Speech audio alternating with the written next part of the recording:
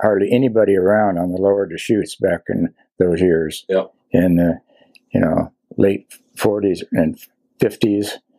And in fact, my dad used to say, it's really nice to be able to have all this water all to ourselves. And then what happened was one of the somebody wrote an article about it and put it into the Dalles newspaper about the fish, the steelhead in the Deschutes River. Yeah. And that brought a whole bunch of people in. And my dad, who back then you would only see maybe one or two, maybe 5 or 6 fishermen at most. That was my dad, Doug Stewart, talking about the early days of fly fishing on the Deschutes. Today, we hear from one of my biggest mentors in fly fishing. This is episode number 31 of the Wet Fly Swing Fly Fishing Show. Welcome to the Wet Fly Swing Fly Fishing Show, where you discover tips, tricks, and tools from the leading names in fly fishing today. We'll help you on your fly fishing journey with classic stories covering steelhead fishing, fly tying, and much more. How's it going, everyone? Thanks for stopping by the Fly Fishing Show. Before I get started here, I just want to remind you again, if you get a chance, leave a comment in the blog post at wetflyswing.com/31 with maybe a little comment on who one of your biggest mentors was in your fly fishing life. In today's episode, I interview Doug Stewart, one of the pioneers of steelhead fly fishing in Oregon and on the Deschutes. We talk about the early days of fly fishing in Oregon, the Max Canyon fly pattern, and fishing for salmon in Alaska. You'll get a little background and perspective from a fishing guide of over 30 years and understanding a little more about what makes me tick, as well as my dad. Don't miss out as I get a chance to ask my 3 biggest questions that I've been holding out on. Hint, one has to do with spey casting. So, without further ado, here's Doug Stewart from flyfishingwithdougstewart.com. How's it going? Pretty good. Good. Pretty good. Good. We did an interview about, I think like 2 or 3 years ago. You remember that? Yeah. In the same place, and I was going to post that on iTunes, but I think this will be hopefully better audio and maybe different content. But we'll have to listen to that one. I'll have a link to that episode or that show we did. But I always start out, I guess first, I think there's probably some people will know Shannon and other people that are watching, but a lot of people won't know that our connection. So, what is the unique connection we have? Just so everybody that doesn't know. You mean father son? Yeah. Well, yeah, right. So this is my dad, and I talk a lot on the show, on the podcast, about mentors. I ask a lot of people that question. Who are your mentors? And it's always interesting because I hear different things from people. And one person that comes up a lot is Roderick Haig Brown for a lot of people. And before we get into your history, I would be right off the bat just to, when you hear that name, what comes to your mind? Roderick Haig Brown? Yeah. I got to think on that. Some of my mentors you're talking about? Well, I'm just thinking, like, for you, I think Roderick, that name comes up in a lot of people as a mentor, but does that name mean anything to you, or what does it mean? Well, I've read his works, and I never met him personally, but that's about as far as it goes for, Yep. So he was somebody that you, when you were first getting started, was somebody you... Yeah, and it was influential, and it's something that it's a good way to get started, getting to learn, the people you meet and learn their side of the deck, It's interesting because I was just the previous episode, which, this is episode 31, and episode 39, or 30 was April Vokey, and she mentioned that Roderick was one of her big influences. And it's funny because I went online, a lot of times I'll try to find pictures of people or links to old, and when I came up, one of the Google images was a picture of Roderick Haig Brown. I'm not sure how old he was, but probably pretty similar to your age now. And he had the exact, very similar hat. It almost looked like you out in the water. So you're going to have to take a look at that photo and see, because when I first saw it, I was like, geez, that looks exactly like the same hat and everything. But so maybe you could just tell us, how you got into fly fishing. And, I know a big thing was Steelhead for season 1, which we're getting out of now, but you were influential in the beginning of Steelhead here in kind of the Northwest. How did you get into fly fishing in Steelhead? Well, my dad was a steelhead fly fisherman, and originally he was a bait, not a bait guy, but he used hardware. But eventually he was for trout and all, he used flies.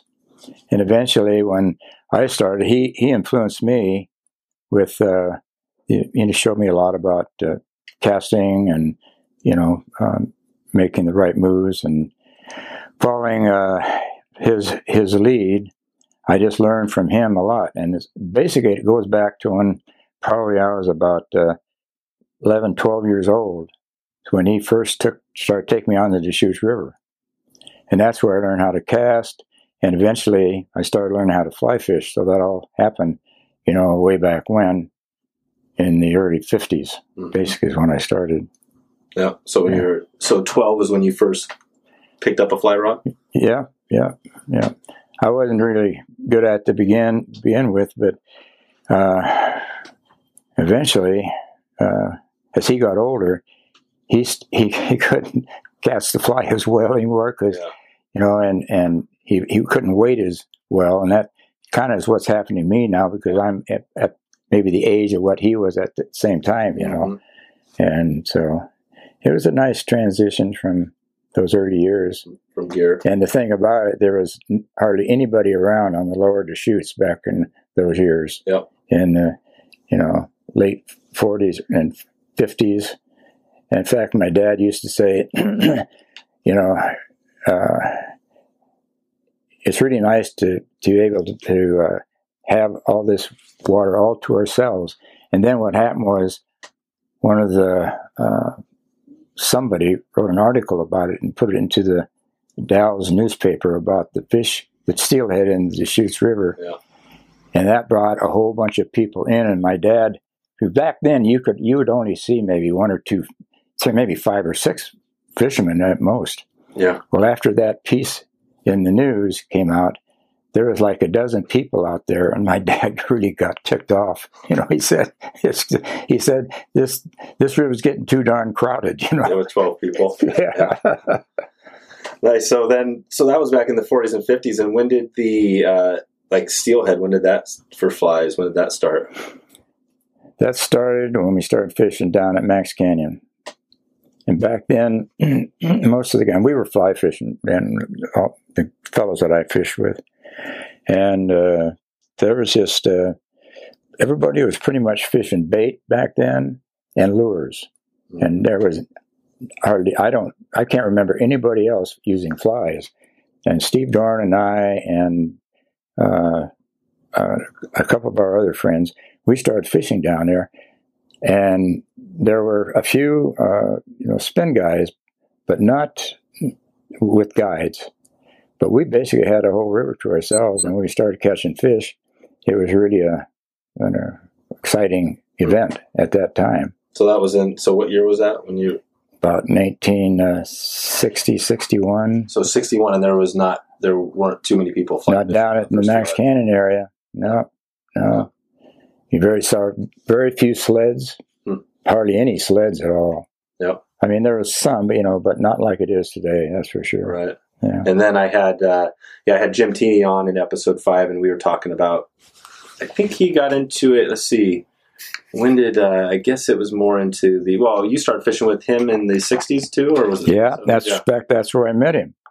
Met him and his dad down there at Wagon Blast. Oh, on the Deschutes. On the Deschutes. Okay. We had hiked up, from the mouth, my dad and I, and let's see, we got there at Wagon Blast first, and we started fishing and hooked a few fish, right away, because back then there was a lot of fish in that area. But all of a sudden we see Jim and his dad come walking down. And they came walking in and said, "Hi, how you doing?" Introduced himself, Yep. And then he asked if they could fish there. So we said, anyway, that's how we got to meet them. And then you guys got into and that was before Jim got into his company. And yeah, he was, lines. But he was just starting it, with his flies is what he was doing. Yep. Yeah. Okay. Yeah. And then from there, you got eventually into guiding, and you guided a while. I've interviewed a bunch of guides that have some guided for a short time, some a long time. You guided for quite a while. What was what do you think was the best thing about guiding or being a guide? Well, the best thing was when you got people in to do a lot of fish. Yeah. And there were certain times back when the steelhead fishing was really strong, in the early 80s and so forth, the mid 70s and early 80s, it was really easy to take people down there and get them into steelhead, Mm-hmm. But then there was that 7-year stretch where the steelhead disappeared for a while. And that became a real problem. So a lot of the guys quit guiding, but I kept guiding and I started guiding for trout instead of steelhead back then. And eventually the fish started coming back. And I think my tenure over all those years was probably 30 plus years in guiding, Mm-hmm. And main reason I got out of it because it was just I was getting older and it was just too much trouble anymore. And the fishing wasn't as great as it used to be too. Yeah. Do you have a story from those 30 years, maybe a memorable or a crazy fishing story, something that rings a bell? Well, yeah, I got a few of mine. One was fishing right across when you guys were young. We took you guys up there at Marsh's Drift, or the pipe hole they used to call it, and I used to raft across and walk up and get into this one hole I called the Rock Garden. And it was something that you had to wade up to about your waist and then get out to reach the water. But you had to wait. It was really rocky.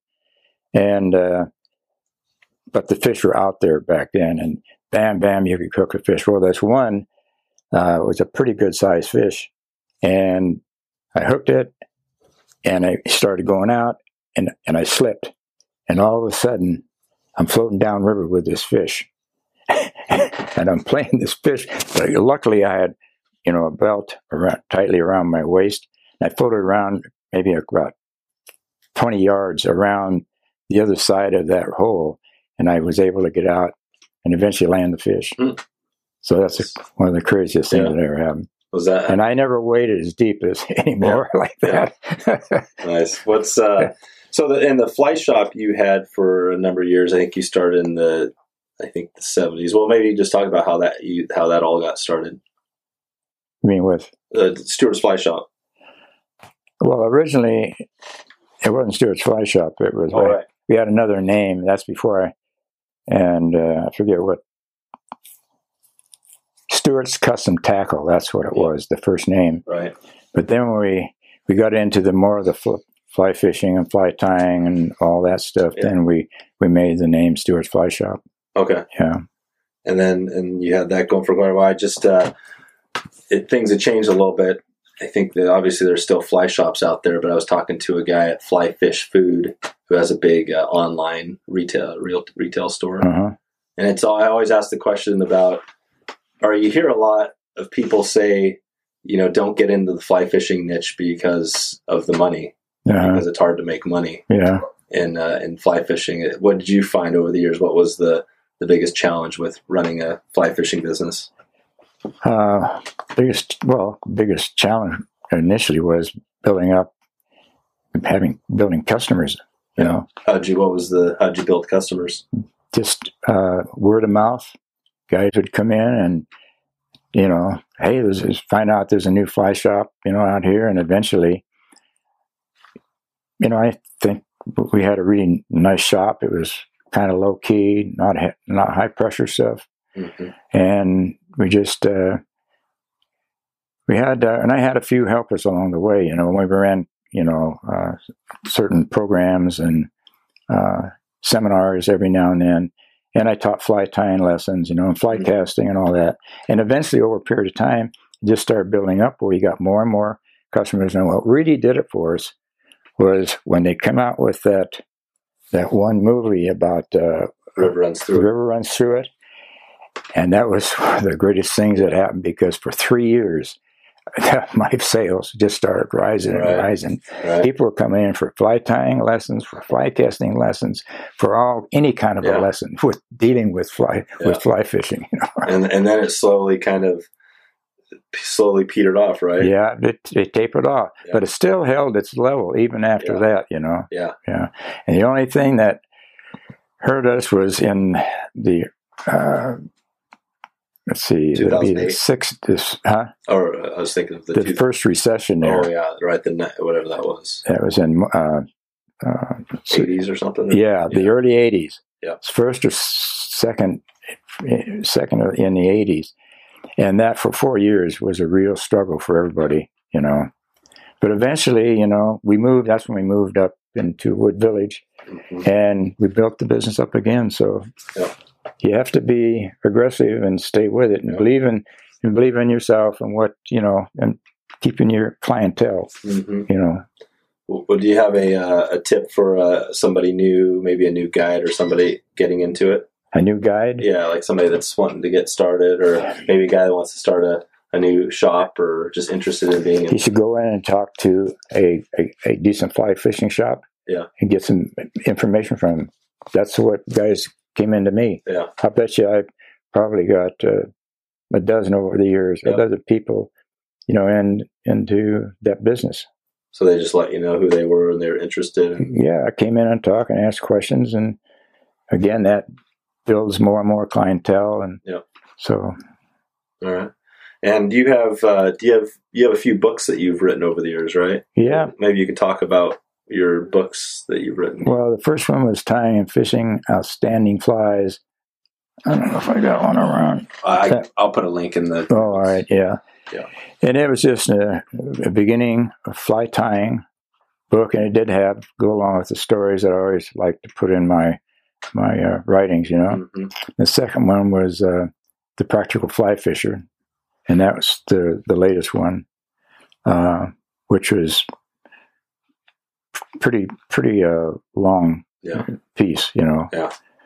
But that carried a lot more information, and it's really challenging to write. But it turned out pretty good. And I got one. Now what I'm doing, I changed my pace a little bit, and I started to get into bass fishing a little more. And so I've written a book now on bass fishing that I hope to get published here in the next, you know, this coming year. And you're also doing some articles in some of the fly tying and fishing magazines. Right on. Yeah. Articles. I'll provide links to the books. But what magazines have you written over recently? Well, the fly tying journal, right? It's all basically fly tying and fly fishing. All, you know. Yeah. There's a lot of different things going along with that. Okay, I'll try to get links, at least links to those in the show notes. What do you think? You know, when you published your first book, you said it was a ton of work. What did that feel like when you first had your first book published? What was that whole experience like? Actually, it was my second book. My first, that's right. The first book I wrote was on rattlesnakes. Rattlesnake Tales. Yeah, Rattlesnake Tales. I'll see if I can find that one. Is that one on Amazon? Yeah, that's I think it's... Oh, yeah, there you go. Yeah, that's the one right there. So, for those that can't see it on the audio, it's an bright orange book, Rattlesnake Tales. So I'll see if I can get. I'm sure these are out there somewhere, right? It could be. I don't know. I sold quite a few of them over the years, but So I guess that was your first book that was published. What was your first fly fishing book? What did that feel like? That was the first one I just mentioned. Was it a pretty smooth process, or? Well, it was. You spent a lot of time writing, and were you relieved when you got done, or were you ready to be like, okay, what's my next book? No, one advantage I had was my wife, and she's very adept at, you know, looking at my work and critiquing it. Yeah, and so that helped a lot, you know. Yeah. Yeah, I was just remind me. I can't remember who I was talking to. You know, John Gierach. Yeah, has written a lot of books, and he was Steve Duda, who is the editor of the Fly Fish Journal. magazine, and I was talking to Steve, and he was talking about some of the people that send stuff into him. He's the editor, and he said that when John he submits stuff regularly, and he says he doesn't ever have to touch it because it's perfect every time. When John, which is saying a lot, I guess, because a lot of times editors have to do a lot of work. Right. But that is a process that, was definitely a part of it. So I was kind of thinking, I'll have a link to your site, your website, things like that. But as far as Steelhead, and I asked this to Jim when we were talking, the Sandy River and Cubits in that area, and the slaughter hole. Yeah. What was that time like when you guys were fishing that down there for Steelhead? Well, it was absolutely awesome. And the reason being, back then, that river was carrying over 10,000 steelhead per year. Right. And you could just, you could stand up on the bluff and then walk down and get a vantage point, and all you could see were steelhead in like 2 to 3 layers. And it was just, there was tons of fish in there. And so it was a no-brainer, go out there and, use flies were the best thing, because what happened was a lot of the spin fishermen, the bait fishermen, over a period of time, steelhead would get wise to what's going on. And we could see fish in these different layers, watch the guys pitch their rigs out there, sand shrimp or whatever they're using. And they'd plop down, and the fish would just move apart, let the food go down the middle, and then they would come back. Yep. And that was I say, after, they had been really hammered. But with flies, you're talking about one little small number 6 or 4 size fly with a 12-foot leader. Yeah. And all you had to do is pitch it out into, the group and just start slowly stripping it, and it was wham, they'd take. And that's why one day I remember Jim and I, just to see how many fish we could hook, we hooked in our release, if I can remember, I think it was 58 steelhead. Jeez, in one day? In one day. Well, it was in like a 4-hour day. And would you catch them all on the we use a lot of Jim's nymphs. Team nymph? Yeah, I use some caddis. I use my little dark tie-down caddis. So you weren't using little glow bugs or anything like that? No. Although they worked, but we were swinging. Yeah, it was on the swing. Yeah. Yep. Using Jim's or some sort of the Deepwater Express scientific angler. Yeah, well, he had his own flies out. His own lines out there. He talked about, I think when you guys were fishing, it was before they had some of his lines out. You were using the scientific angler. Yeah. Mm-hmm. Yeah. So what, have you ever thrown rocks at fish to get them in position like Jim has? No.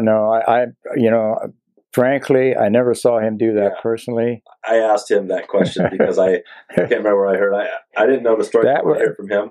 That was on a river in Washington. He was doing it, I believe. Yeah. And his story was, you can go back to episode 5 and listen to Jim tell it, but basically a big magazine in New York wrote the story about him, and the title was "The Man Who Throws Rocks at Fish." Yeah, so that was the article that came out. But what Jim said was basically, he doesn't throw rocks at fish; he throws rocks behind fish or around fish to get them to move away. Yeah. And the point he made was, it's not too much different than if you wade across the river towards the fish. So I kind of see that point, but I just had to ask that. I thought that was funny.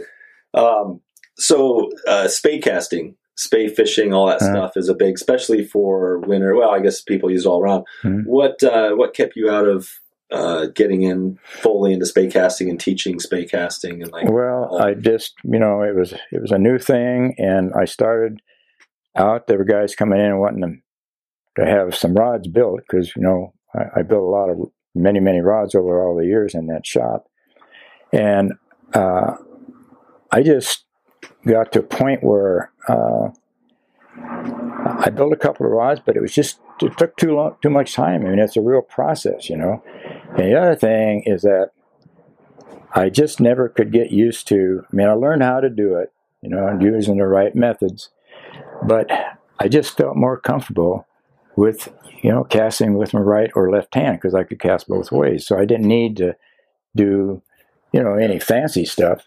and I could still reach 65, 75 feet out there with my casting ability. Right. So that's one reason I never got into them personally. Plus the fact there were other outfits that were monopolizing, their products, and I just never got into it. Mm-hmm. I probably didn't make the money I should have, but then everybody's got their own way. Right. Well, the one nice thing sometimes where the space, especially for winter steelhead, is being able to cast really heavy lines and really big lines. Right. That is one help. But I guess on the Deschutes, I have heard lots. I think, was it Haig Brown? There were some older guys that kind of did both, but there were times when they just used single hand rods because they didn't feel they needed to cast. Yeah, well, that's true. And to this day, I can still get out there and cast 65, 70 feet, but I don't wade too steep anymore either. And a lot of times the fish are within 30 feet anyway. Yeah, that's right. So doesn't matter. I always cover the short water first. Yep. Yeah, that's a good tip. What as far as tips, other tips, what would be for steelhead, your best steelhead tip that you'd give somebody? You mean to learn or just anything? Somebody that maybe is just getting started in steelhead, or maybe they've been doing it a while, but they've been struggling. Well, get a not the most expensive outfit, but get a good outfit at a reasonable price, and make sure that to have somebody help you get started. Don't rely on just going out there and trying to learn yourself. And I would always take guys out, regardless if they bought a rod from me or not. I go out there and give them casting lessons if they wanted help. Yeah. But basically, getting into it, just make your mind up that I'm going to learn this and be positive, and you can have great results. Stick with it. Yeah. What's the Max Canyon was a fly pattern that was pretty popular, and that was another person we had on the show, John Shuey, in episode I think 16. Mm-hmm. Right. He made the point. We were actually I met him at an event this year, and we were talking about the Max Canyon and how he talked about how influential that whole thing was, you and the Max Canyon, and to him and a lot of people. So I had never really heard that, from that perspective. Mm-hmm. What's maybe you can tell the story of the Max Canyon, how that all came to be.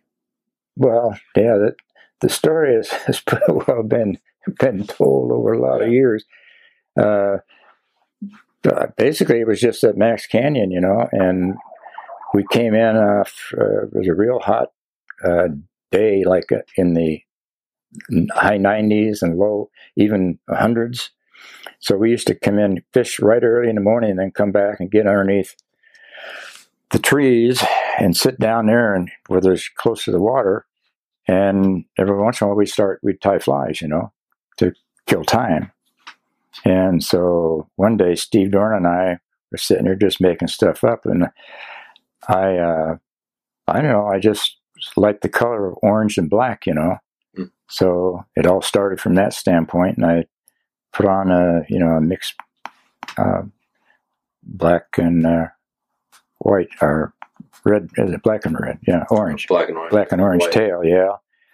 Wrapped that up, and then I looked again and figured, well, maybe I should put the same combination of the fly stuff over the hook. Mm-hmm. And they came up just with orange and black as the colors, both colors, and that seemed to work. It was a kind of a sloppy looking fly at the beginning, but later I learned I perfected it a little better, so it looks smarter, I guess. So why do you think it is such an effective pattern?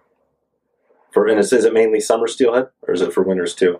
No, I never fished that winters. I never used that winter steelhead fishing too much. I pretty much a summer fly for me. I know there was a fella in Washington that had claimed he had tied the fly. I remember that now. And so there was a fella, a news writer up in Washington, And I called him up and I said, there's a guy down here that's, he's tying my fly and he's calling it his own. Yeah. Forget the guy's name. But he wrote an article about it. And that pretty much set the straight from there. Yeah. And of course, I had wrote an article about it too. Yeah. In our area. So that pretty much helped get past that problem. Yeah, cool. And the fly that I like fishing, which is kind of a variation, is the Stewart, which is more of a black. Yeah. Black all right, not any white with a little bit of orange on it. And that was that Marty Sherman who typed. Yeah, he did that. Mm-hmm. Marty was a guy who worked for you, and I think he worked for Clackcraft for quite a while. Yeah. So I'm hoping to. There's another guy too that wrote another fly that was Larry Pyatt, and he tied the Dark Max. Yeah. There's a family of three. Yeah. Well, there's the Hollywood Max too, right? Yeah, but who did that? I didn't do it. I don't know. Somebody did that one. Yeah. So there's the Hollywood. All right. And so minus the Deschutes, what's your favorite river? I don't know. If you take the Deschutes out of the mix, do you have a favorite, another river you'd say is your home river or something you really enjoy fishing? Yeah, there is. It's the river on the coast. And I'm trying to... So tell me about the North Fork of the Trask. Yeah, and it's a short river, and it runs all the way up to Barkshanty Creek, and then it goes up into the hills. And what happened was, after we had fished it for like 7-8 years, or maybe a little longer, is that a logging company went up there, and at Barkshanty Creek, they went in and cut the buffer zone up in the upper estuary. Mm-hmm. And what happened was, eventually over a period of time, it started, the bank started eroding, it started impacting the land itself, and dumping, unwanted stuff into the river. And eventually over time, the fish, that run of there's wild fish, not hatchery fish. Yeah. They just died off because of what they did with the river. Mm-hmm. And that was a real absolute shame, because it was easy to hook. I mean, you couldn't land them, all of them, because the river was small. Yeah. But I know my dad and I and Rob, my friend, there were times down there we'd hook 8 or 10 steelhead, no problem. Yeah. And was it, as far as the numbers, were there any places you could go where, you were happy just hooking into one steelhead where you didn't have to hook a bunch of steelhead? Or was numbers always a big part of it? Well, I never counted numbers, but, it's fun to catch fish. Yeah. And my dad never kept a lot of fish. I mean, he figured catching a couple of fish, is good enough. Mm-hmm. And we released fish, if we already had what we figured out was our limit. Yeah. But back there was no limit. Yeah. Yeah. I think the most we ever had down there was with 3 of us. Maybe we had like 5, 6 fish, maybe between 3 of us. So okay. Yeah. What if you think out a little ways, maybe 30 or 40 years, and your grandkids, maybe grandkids or grandkids' kids, what would you want them? What would you tell them? Well, what we got. Yeah, well, I'll say the grandkids' kids. my kids are. So if you think about when they're 40, what would you?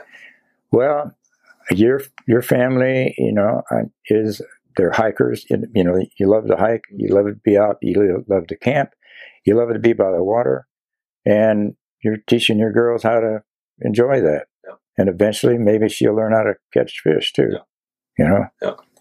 So that's one thing. But there's the others now. And John, he's really a great athlete, in basketball and baseball and cross country. But he really hasn't gotten in the flight because he hadn't had the time. He's so active in sports in general. Yeah. But I think maybe when he gets through high school and so forth, maybe he'll start. Yeah, that's true. That's the first time I thought about that. Yeah, John hasn't isn't into fly fishing. That is it. No, not. Yeah. Well, we early on we took him out there a few times, and he learned how to cast a little bit, but he doesn't get a lot of chances to go over there because he's so busy. Right. Yeah. Yeah, that's probably because my kids are 4 and 6 right now, and this is kind of the year where I'm gonna. In fact, we're going over there this weekend, hopefully, and I'm going to. This is like my year. Regardless of if I catch a fish this year, they're gonna fish. Right on. They're gonna cast the fly as much as possible, and this is the year that I think they're gonna get into it. Right fully, on. so. That's great. What? So now, if you take it even further out, because this video and the podcast episode, this episode will be out, out online for 50 years or more. Mm-hmm. When we're both gone, what would you like to be remembered for in the fly fishing world? Wow, that's a tough question. Well, I suppose running a fly shop for those many years and being able to touch bases with so many people, teaching them how to learn how to do things, tying flies, fly casting, and just learning from them as well as them learning from me. It just was an all-around exciting experience. And then when we ran our programs, once a year, we'd always have that big to do where we have everybody out and invited people to come in and take part of the time of the year. But other than that, I don't know. I'm glad I lived through it. It was not easy. Sometimes, I went through 2 recessions before we finally hung it up. Yeah. Do you think the fact you were a school teacher for what grade was that? Middle school? Yeah, it was 7th and 8th grade. Yeah. Do you think that helped in your as a guide and being? Oh yeah, definitely. Oh yeah. And I used to take kids out of class who were having trouble. I'd take them fishing. Yeah. I mean, and the girls, sometimes we'd get together and have things, and that was great. I enjoyed the experience. Yeah, it seems like the teacher. I've heard that before. That teachers are definitely, some of the best people in fly fishing because they just have that skill. Mm-hmm. What's so other than the Max Canyon, thinking of Steelhead, what are your top 2 flies you would use besides the Max Canyon? Let's see, for Steelhead. Well, I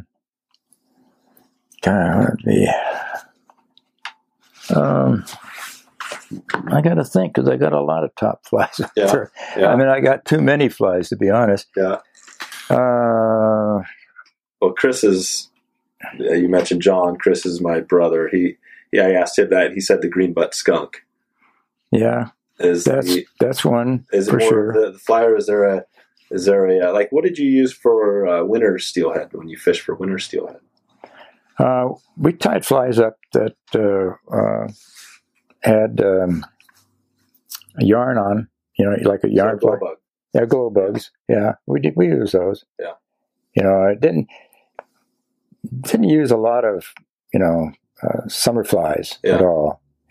Although some of the streams up on the coast, you could do well with those. But here, like in the Sandy River, for example, it was pretty much down and dirty and get something rolling with whatever. So you're just trying to put it out, get it down to them, and in front of their face. Yeah. Isn't a yarn fly is a good example. That's as good as any. Yeah. Or go bugs, those are all good. What, as far as a casting, you mentioned that you did a lot of single hand. What is there a casting tip you would give somebody if you're struggling? Well, don't break your wrist. Yeah. A lot of people. Who taught you to cast? My dad. Yeah. And that's the first thing he said. He says, when you cast, you can't, point your fist back in back of you. You've got to come up and bring your arm back and then stop, feel the pull on the line, and then come through, follow through, and release the line. It's just, it's almost like a double haul. If you want to use it, that's basically what it is. Mm-hmm. But picking it up just like that, boom, boom, without, most people, they want to break the wrist. That's the biggest problem, I think. Okay. So we talked about your books a little bit. Was there, another book, throughout your fly fishing, journey where something that helped you learn, or a resource that helped you? I got a whole bunch of them right here, and I've read most of them. What do you think is Here is one of the best. Well, this is not Steelhead. Yeah, or just trout or whatever. Well, Ray Bergman. Okay. Yeah. Really? And what is that? That's his from trout. Yeah. Yeah. Oh, yeah. And this one by Joe Bates. Streamer fly tying and fishing. Yeah. Joseph D. Bates. Yeah. Okay. Yeah, these are two I hadn't really seen. Yeah. All right, I'll try to. It'll be interesting to see if these are out there somewhere, but I'll try to leave a link to those if they're still there.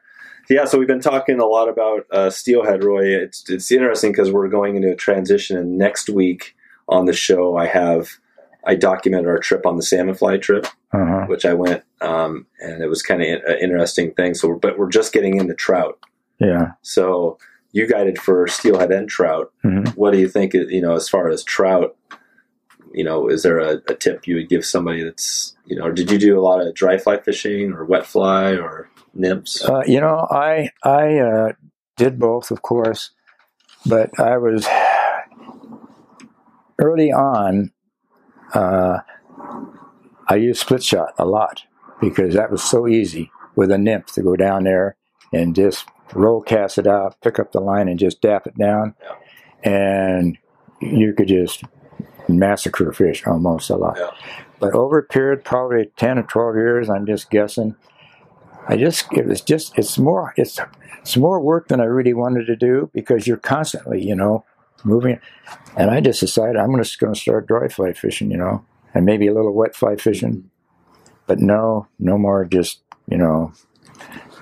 putting split shot on and sinking it down. I just don't do that anymore. I just didn't enjoy it as much. Yeah. But with the dry line, and the surface flies, you can see them come up and take it. That's the real exciting part of fishing with dry flies. What flies are your favorite dry flies, or if you had typically do you fish most? Oh, well, a dry fly, a goofus bug is a pretty good dry fly pattern. Mm-hmm.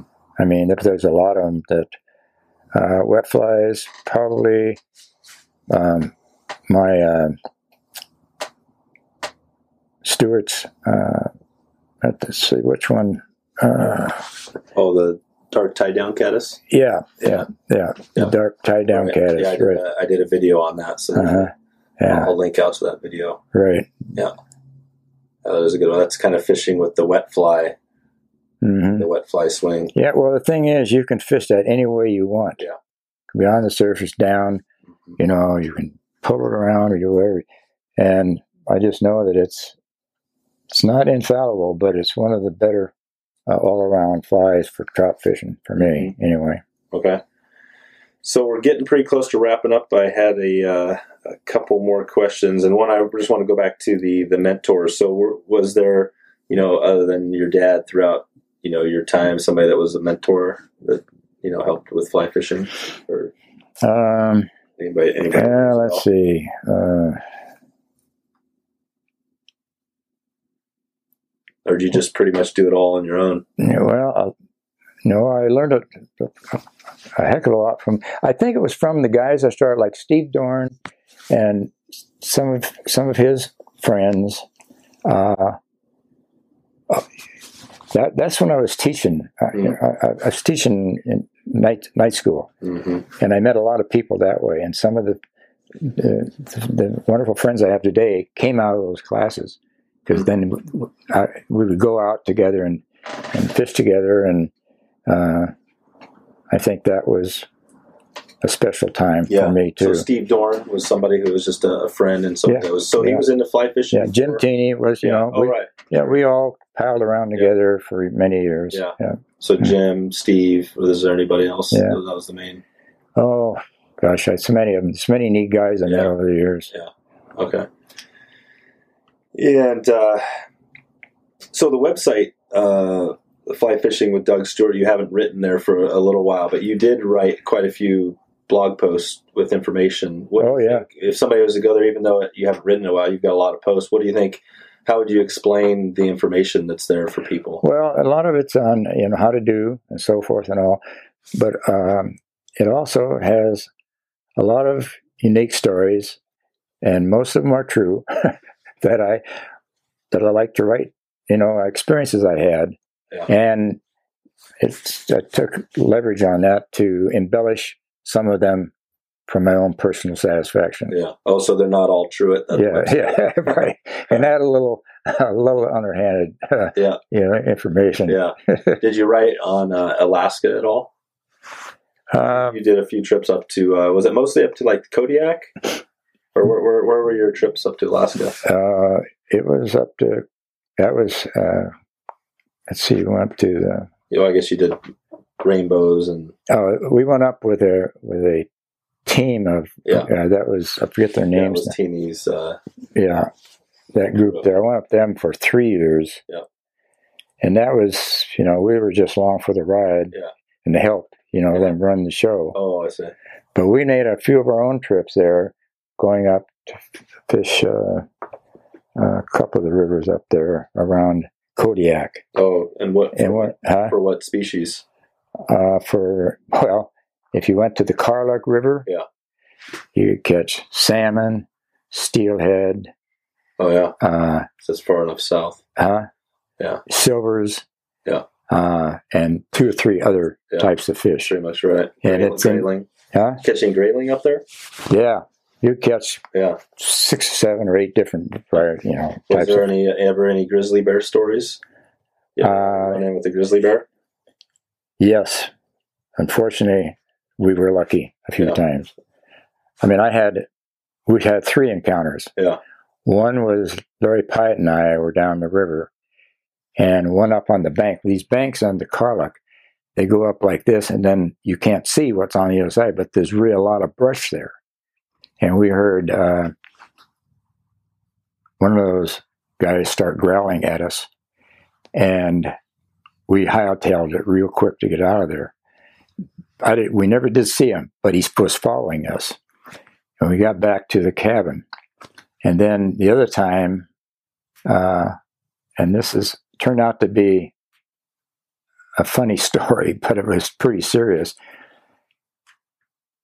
We got into the cabin, and I went out there to build a little fire so we could barbecue some stuff. Got it all set and everything, and I went back in, and I came back out about 10 minutes later, 15 minutes later, and I checked them out, and all of a sudden I heard something sloshing across the river. And I didn't have to think twice, because I headed back up. We got our guns and waited for about an hour, because it definitely was a bear coming across to get that food. Mm-hmm. So anyway, finally when we gave it enough time, all of us walked out of there with our guns ready and flashlights and went down there, and the bear was gone, and so were all our fish. Oh, really? Yeah, he ate everything. Yeah, nice. We didn't have any dinner that night. Well, that's probably good. The way it should be. Yeah, it's good. I've had a few run-ins with bears, but nothing too extreme. So I was going to note that we talked about a bunch of links, and this will be all at wetflyswing.com/31. So all the show notes with I'll connect with some of the stuff we talked about here. Mm-hmm. So before I let you get out here, I was just going to check on, in the I had one last question, then I'll let you get going. So is there if you look back as far as kind of I guess we talked a little bit about this, but kind of a story that sticks out in your life that was kind of a turning point where it sent you into the fly fishing kind of niche, where maybe if you would have done something else, you would never got into, as a business. Was there anything that rings? I would have if I hadn't had a business. No, but thinking back, like if you think back in your life, is there a moment in your life that kind of triggered you to go all in into the fly fishing as a business? Do you remember that? Yeah. And was there a story behind that? Well, I don't know if there's a story. Well, it prompted me to give up my teaching tenure. All right. Because after 15 years, things were happening with the administration and people within the Gresham area. You don't have to mention any names you don't want. But it was just getting to be a real difficult job to try and teach people. And they had inside, some of the people were spies. They were trying, and they were firing some teachers because of that. And I got to a point, and I had to come home. I don't know if you remember, but I was so like this. Yeah. I had to take a Valium. Yeah. And maybe drink a couple of beers before I could settle my nerves down. Right. And after a year and a half, or almost 2 years of that, I said, I'm done. Yep. I got to get out of here. I got to do something. And that's when I started thinking. You've been building on the side. Yeah, on the side. Shop and launched into. Yeah, I was tying flies, building rods, and I'm doing all that stuff on the side. Right. That's cool. Yeah. That's I guess a lot of stress. I mean, it makes sense just switching into fly fishing, which is a little less stressful. Was it quite a bit what did it feel like when you pretty much quit your job and were all in on, what did that feel like? Just like a breath of fresh air. Yeah. I mean, I got out of that nest. It was just a nest of stress. Stress. So I lied. I got one more question here. So if you look back on your 25-year-old self, back when you were 25, what would you tell yourself that, about kind of where your life and maybe things you might have done differently, or just maybe a word of advice? What would be a word of advice for that person? God, that's a hard one to answer because when you're 25, were you at, where were you when you're 25? I was still teaching. You just started teaching. Well, are you a few years? I was still single then. Yeah. I got married when I was 26. Okay, so just before, there you go. So this is just before you got married. Yeah. So would there be any words of advice to that 25-year-old? Yeah. Pick the right lady. Which I was lucky to do after 52 years, I think. Oh, that's right. Oh, yeah. All right. Good stuff. So, okay, well, that's about it. I just want to check on in the next 6 months or so. Mm-hmm. Is there anything that people can expect from you new coming out? You mentioned a book. Is there anything that we can keep an eye out for it? Oh, I don't know, just staying healthy. Yeah. And it ain't easy anymore. Once you start getting up in your seniority, your senior years, you really got to take it easier and slow and, don't worry as much about stuff. Right. Yeah, because you're coming up on 80. You're 30, right? 30. Getting close. Yeah, getting close to 80. So I just 6 months to be exact. Yeah, 6 months, right. So I heard plenty of stories out there of guys that, are 100 years old. Yeah. And they're out there still going strong and doing their stuff. So, I mean, it's not out of the ordinary for people to, I think that's the key, is staying active and, with your mind and, Well, that's one thing now too. I'm riding my bike a lot now, and it's really, really helped my legs. Yeah. I've had such problem. I don't have that problem anymore. Yeah. And every night I go up and ride it. But yeah, that's the key, staying active. Mm-hmm. So if people want to find you, if they have questions, where would you direct them? Use their phone. And do you have a number? Or do you want a website or any? Oh no, we don't have a website. Just. You're not really on social media or anything like that. No. They could find you at the website though, at Fly Fishing with Doug Stewart. Yeah, and once in a while we get those. That would be way. Okay. Or they could check with me too if you want to. But they could use our phone number too up here. All right. Yeah. All right. I'll leave a link to that then. Mm-hmm. So well, I think that about does it. Just wanted to say thanks for spending the hour and getting me into fly fishing. That was. I think about my mentors. I haven't. I've done a few interviews now on other podcasts, but you're, my biggest mentor. I've had a lot of people over the years, but, if it wasn't for you, I probably would have never got in this position. So, well, maybe not, but if you have people around you that are interested in this area, it's hard to not make a better choice, really. Yeah, that's the thing. Even though there maybe it's not the biggest as far as making money, it's definitely a good space to be in, because a lot of good people, and you have build up a great camaraderie, and all that. It's what keeps the ball rolling, as far as I'm concerned, being able to stay in touch with people. And I get people call me up periodically every now and then. Yeah. But a lot of them, passed on. So yeah. So we got the deer. We got the deer trip coming up. Are you in this year on the? Yeah, I told you I was going to be there. All right. And this time I'm not going to break any cracks. That's right. Because last year that was one of the things that I was a little bit after the trip, because you took a fall and I think hit your ribs or something. Yeah, I cracked. And I was kind of thinking like, well, are you getting that point where it's a little bit too cold and nasty for you? Do you still want to come on the trip? That's not the cold or nasty. It's being careful where you're walking. Yeah. And that's what I got my staff. Okay, well, I'll let you get going, and like I said, you get going. I ain't going there. Yeah, that's right. I'm gonna get going. I'll pick my stuff, and we'll catch up with, follow up with you when we have all this out, published and ready to go. Yeah. We're glad to see how it turned out. All right, cool. Thanks. So there you go. If you want to find all the show notes with all the links we covered, go to wetflyswing.com/31. And if you get a quick second, even a one-sentence, one-liner would be great. You can head over to that link, /31, and leave a short comment on the blog post.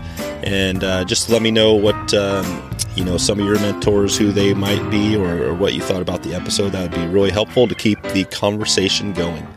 Thanks again for stopping by to check out the show today. I'm looking forward to catching up with you soon, and hope to connect with you online or on the river.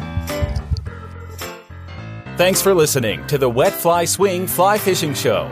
For notes and links from this episode, visit wetflyswing.com. And if you found this episode helpful, please subscribe and leave a review on iTunes.